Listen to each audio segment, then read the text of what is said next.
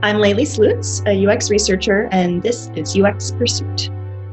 Welcome to UX Pursuit, a podcast dedicated to the unique stories and journeys of UX practitioners, how they got where they are today, what hurdles they overcame, and what advice they have for those currently pursuing a thriving career in UX. I'm Tim Bridgham, your host, and my hope is that these conversations might help and inspire those who are currently on their own UX pursuit.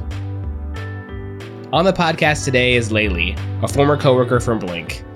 I worked closely with Laylee on my first full-time research project after becoming a UX researcher, and I learned a lot from her in those early days doing full-time research. I'm excited to share our conversation with you. I particularly like her insights around pursuing what comes your way. Well, Laylee, thanks so much for joining me today. I'd love to hear your story and on how you got to the point where you are now in your career. Like, where did it all start? All right. It's great to be here. Thanks, Tim. I've had kind of a winding journey to UX, which I think a lot of people have. I graduated with a degree in English literature, and I taught English in South Korea for a couple of years. And then I moved to Washington, D.C., and I worked in communications for nonprofits for a couple of years. And then I ended up at this organization called the OpenGov Foundation. We were a nonprofit startup that was focusing on experimenting with crowdsourcing legislation and opening up state and city level laws online in a machine-readable format. So it's my first position in a more tech-oriented company. And I was the fourth hire, so I wore like 7 or 8 different hats. But my favorite part of my job was that I got to go work pretty closely with some members of the DC Council, their legislative aides, in better understanding how laws got made and how our tools could fit into their processes. And that position helped me realize that I really loved first of all, making important information easier to access and understand for lay people and helping people get more involved in that process. And I also really liked the process of digging deeply into people's workflows and all of the many different tools that they used. And it was a pretty broken process. I mean, there are a lot of outdated tech laws that make it hard in government. But at any rate, I really loved working with these folks to try to understand how we could better support them. And so I decided that this was something I wanted to pursue. So I went and did a master's degree and graduate certificate at the University of Washington. And here I am. So were you doing like interviews with people? Were was that some of the things that sparked your interest or like sparked your passion? Yeah, so I did interviews with legislative aides. I helped coordinate a couple of focus groups.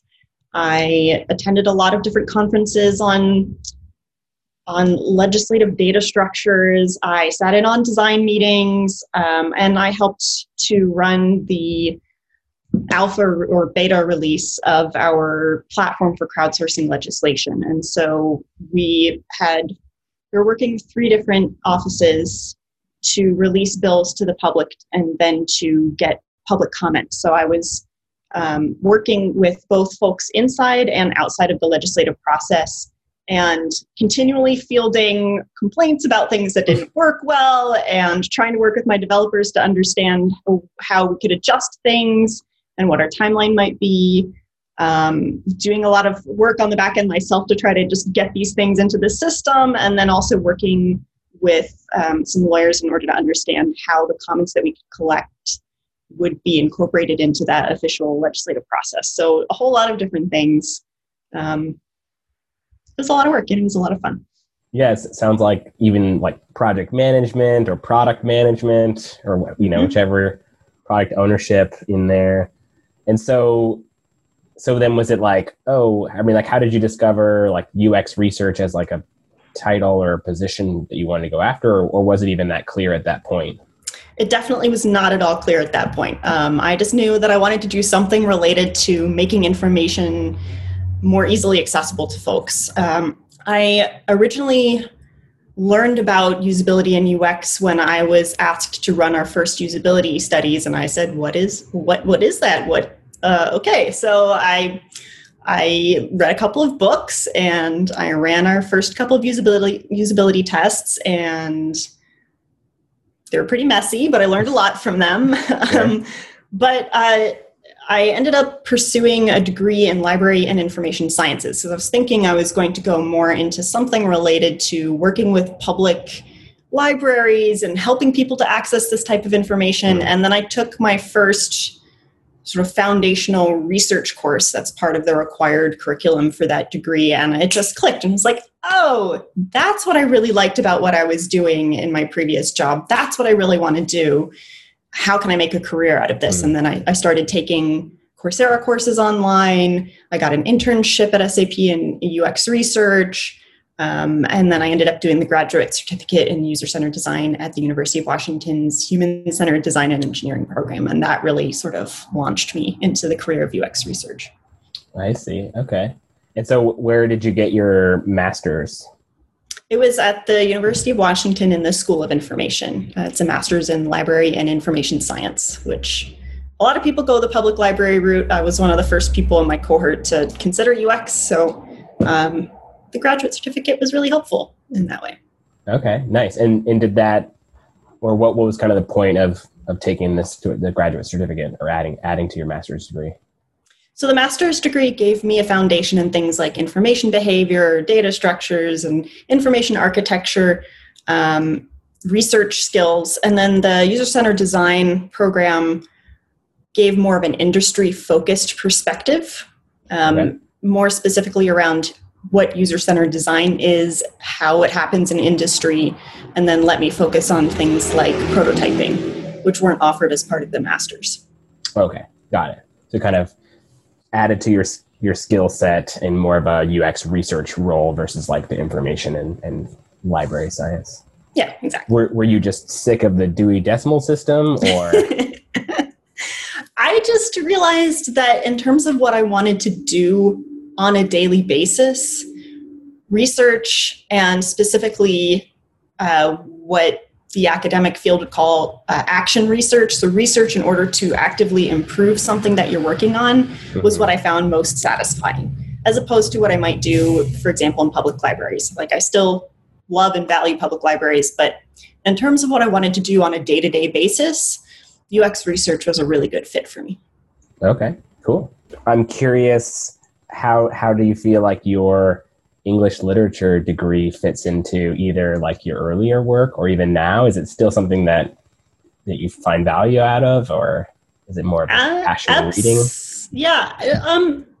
So to me, a literature degree is about learning how to analyze a text and understand it in context, and then make an argument about it and build that argument using evidence from the text. And I think that's very related to what we do in UX research in terms of trying to understand what a person is doing or saying, and making an argument about what a group of people are doing or saying, and then building that up through a series of logical points. I think it also made me a stronger writer, a stronger reader, which is important in UX research, and just a stronger communicator in general. So yeah, I think it was helpful. Cool. Yeah, you mentioned just sort of skills that you have or that you find necessary in UX research. Are there other skills or traits, even getting into sort of more personalities, that you think are important for UX researchers? Curiosity, for sure. I think that's a pretty obvious answer for a researcher. You just have to be willing to and interested in digging into various different topics, not just during the sessions, but also if you're working on a more complicated subject matter like data analysis, data science, or like industrial engineering with John Deere, we were talking about a little bit earlier. You have to be willing and to really dig into those subject matters a little bit more to better understand what your participants are saying. But I think most of all, just humility is the most important trait. You have to realize that it's not about you showing off your skills. It's not about you showing how knowledgeable you are on a subject. It's about understanding what information you need to gather and getting to that information and being willing to ask questions that might seem obvious or stupid to your stakeholders, because you don't want to assume that you know the answer. And sometimes when you ask those questions that everybody just seems to think are obvious or might make you feel or look a little stupid, you start to either uncover things that you might not otherwise have uncovered because you were making assumptions, or sort of find different ways to approach a subject matter. Yeah, I think that's huge. I feel like, yeah, curiosity is something mentioned a lot, and empathy, but I think humility. Yeah, I think I haven't really thought about it as much as you've just articulated there. So that's super interesting to think about. Yeah, we do ask some pretty standard questions that I'm often surprised at the answers we find. You know, a lot of times you go in with assumptions on, they're going to like this, they're not going to like that. It's going to be easy, it's going to be hard, and I'm learning every day. That's not the case always. I think I've just been very humbled in the last couple of years. I've tackled some more technical subject matters that were really challenging to me. And it was hard for me to put my ego aside and say, like, I know that I want to look like the expert here. I know that I want to look really smart and like I know what I'm talking about, but I have to make sure that I fully understand this. And so I just have to set that ego aside. And it's been a journey. Mm-hmm. Cool. So I want to go back a little bit, because you would say, you finished your master's degree, then you had your focus of your graduate certificate, and then now you're at Google. But I think probably a lot of folks are wondering, well, what happens after you do that master's degree or grad certificate? Like, how did you get to the point now where you're working at Google? It was a matter of building up a lot of experience over time. I actually first spoke with a recruiter from Google 3 years ago when I graduated from my master's degree. So it's been a journey. Mm-hmm. I was lucky in my master's program to be able to take on a number of different research assistantships that were very helpful in giving me both credibility and also helping me to build up those skills with a mentor, and my internship as well. And then I took several part-time jobs right out of graduating with my master's. And then I was hired at Blink UX, which is how I know Tim. And it was great. It was a really great way to start out in my UX career. It gave me experience with a very wide range of methodologies and industries and clients, and really helped me to further build up my skills and my confidence and really learn how to be a UX researcher in an industry setting. And through the connections that I made with various different clients that I worked with, I was able to get a contract job at Microsoft and work in-house for 6 months on a team there in a subject related to data analytics and machine learning. And so now I'm on a team at Google working on a sort of related product. So I took a lot of opportunities. I took a lot of unpaid opportunities. I took a lot of paid opportunities, and I just kind of worked my way up for the last 3 years. Okay. Yeah. So were you kind of targeting research assistant roles that you saw, or did you go through a recruiter to kind of find some of those initial positions? Yeah, the assistantships were through my through the School of Information, the iSchool at the UW. I did one unpaid part-time assistantship on a really massive qualitative study to better understand the emergency response to the Oso mudslide of 2014. Super fascinating. So I learned how researchers can work together on really large quantities of data to do a lot of what's called coding of the text in order to better understand what those folks were saying from interview transcripts. I took an assistantship actually with a professor who was a classmate in the user-centered design program, who was a bioinformatics professor.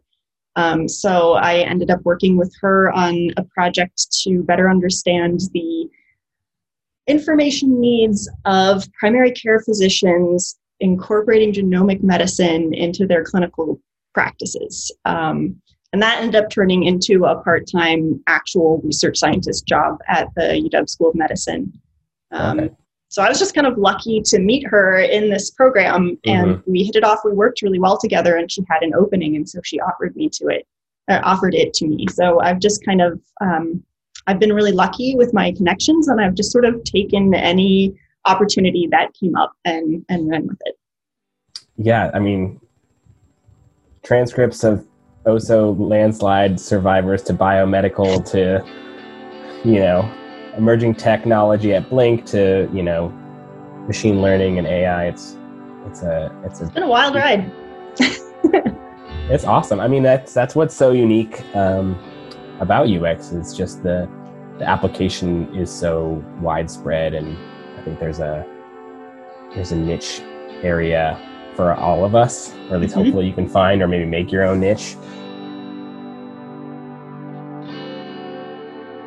I'd be curious I know it sounds like this has been something that's been fresh too with your new transition to Google, but do you have any tips or tricks or advice for folks looking to interview for jobs or trying to get their name out there, especially for right out of college, as you were kind of doing several years back? Networking has been extremely important to me in just getting my foot in the door. I actually got what was sort of my big break, which was my internship at SAP, through a job fair, and I was really well prepared because I'm an obsessive preparer. I came with like a whole list of questions, and so I wasn't even expecting or thinking about really working for SAP, but I went to this job fair and I made myself talk to this person, and I guess he liked my questions, but also I found out later he asked our job or our sort of student advisor at the iSchool for some recommendations to sort of shortlist candidates. And that advisor put in a good word for me. And that really helped me to get a second interview with SAP. I had to go through several more layers of interviews, but that really helped me get a foot in the door. I went to a job fair for human-centered design and engineering, and I met a UX researcher from Blink named Greg, and I kept in touch with him, and I sent emails, and we met up for coffee. And so by the time a job opening came up, I was able to get a sort of recommendation or referral from him. I got my job at Microsoft because I had worked with that team before, and we had a really good working rapport, but they knew me. And so I didn't even have to interview. They just hired me because they knew me and they knew that I had worked with them in the past. And so I was a familiar face. So I think networking and not just like trying to meet as many people as possible, but keeping in touch with those people, asking prepared and informed questions can really help you get that foot in the door, which is the hardest part, I think. There are a lot of candidates out there, and you just have to find a way to authentically make those connections. I also volunteered to organize a couple of events at the iSchool, and that helped me to network in a way that felt more comfortable to me because I had a reason to reach out to people. I was inviting them to this event. I was greeting them when they came to the event, and that helped me to make connections with them as well. So I think that can be really important. In terms of preparing for UX interviews, I mean, I'm still working on getting better at that, but I think finding a way to emphasize what makes you unique or what you think your strengths are can help you to stand out. I was able, when I was interviewing at Google, to highlight the fact that I've tackled a couple of technically complex subject matters in the last couple of years, from natural language processing and conversational UI to machine learning and data analysis. And that was the strength that I brought, that I felt that I brought as a UX researcher, that just stubbornness and willingness to tackle those subjects in a little bit more depth.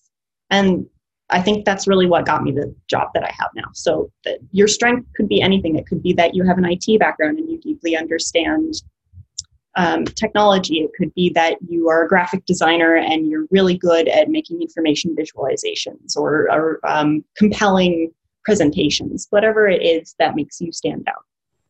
Yeah, I think that's a great point. Use your skills and attributes that you have as like a way to leverage who you are and position yourself uniquely, I think is super smart.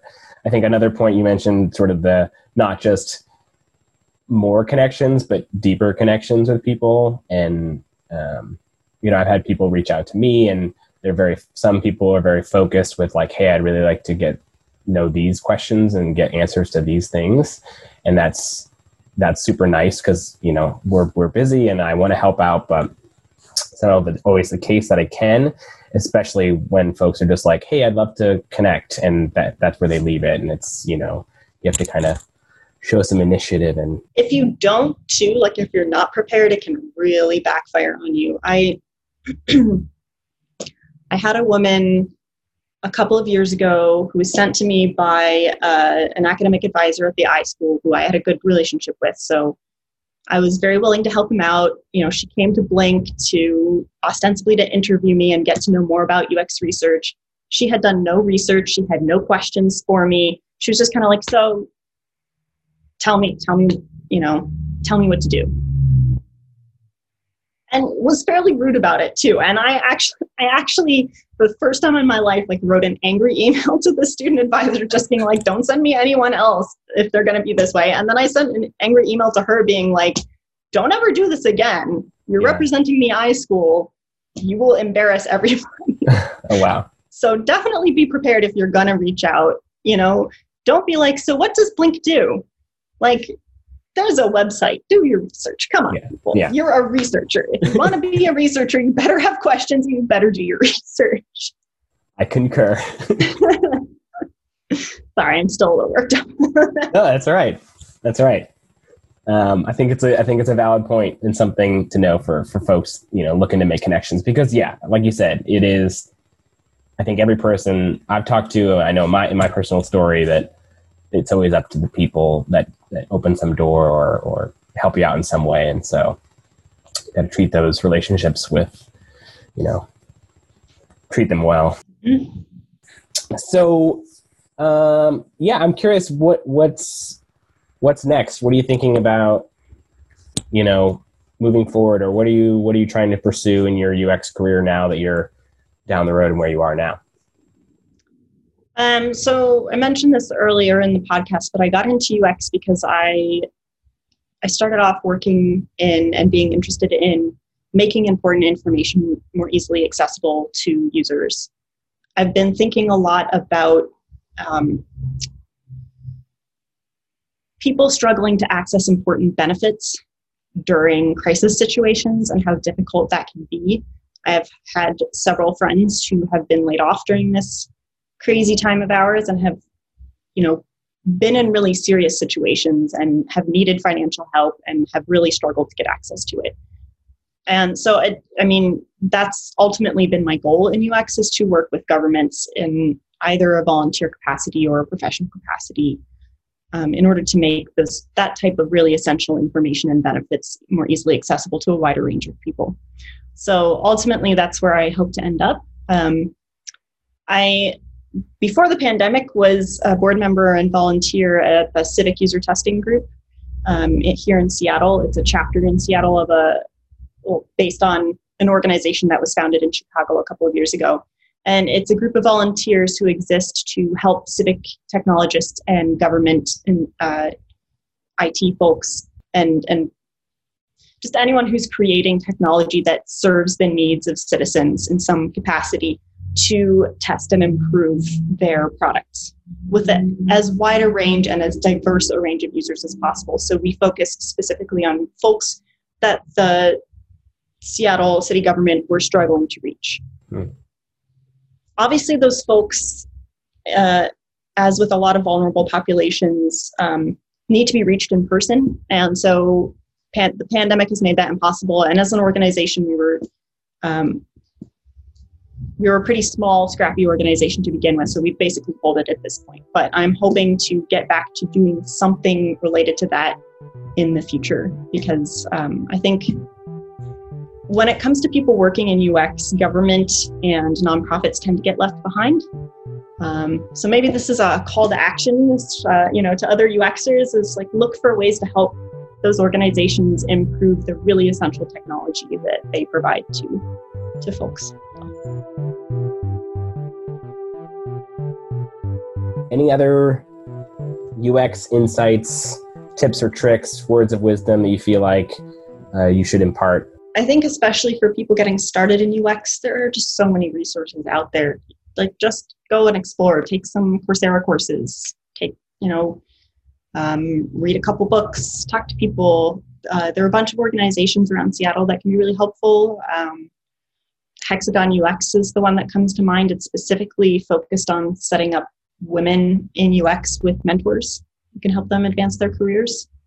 So yeah, there are a lot of resources out there, so go learn something. Cool. Yeah, awesome. If people wanted to get in touch or learn more about you, how can they do that? You can find me on LinkedIn.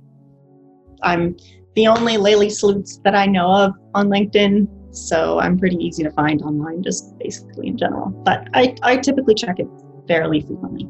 Cool. Just bring your questions, your pointed. Yeah, you better be prepared. Be prepared.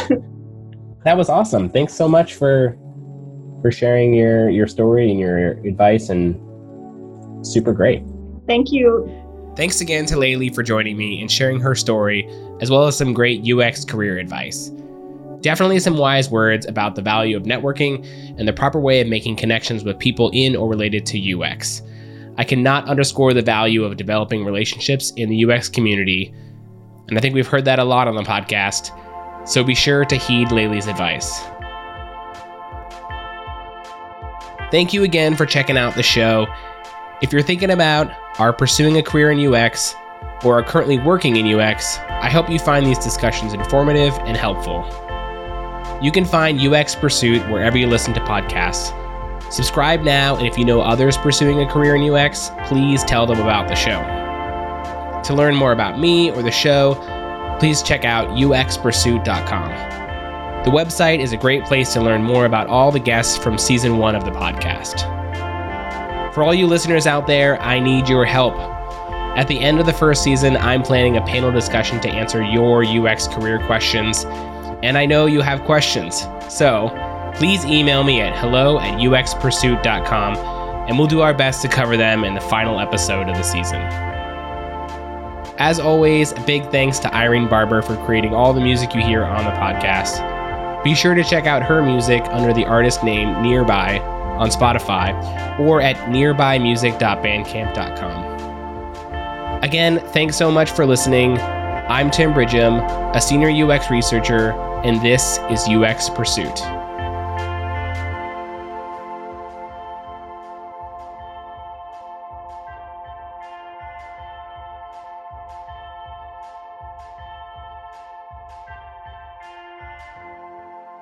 Well, that's super cool. I'm honestly a little surprised that you haven't started a podcast before, because you seem like a super podcasty type of dude. So this is great.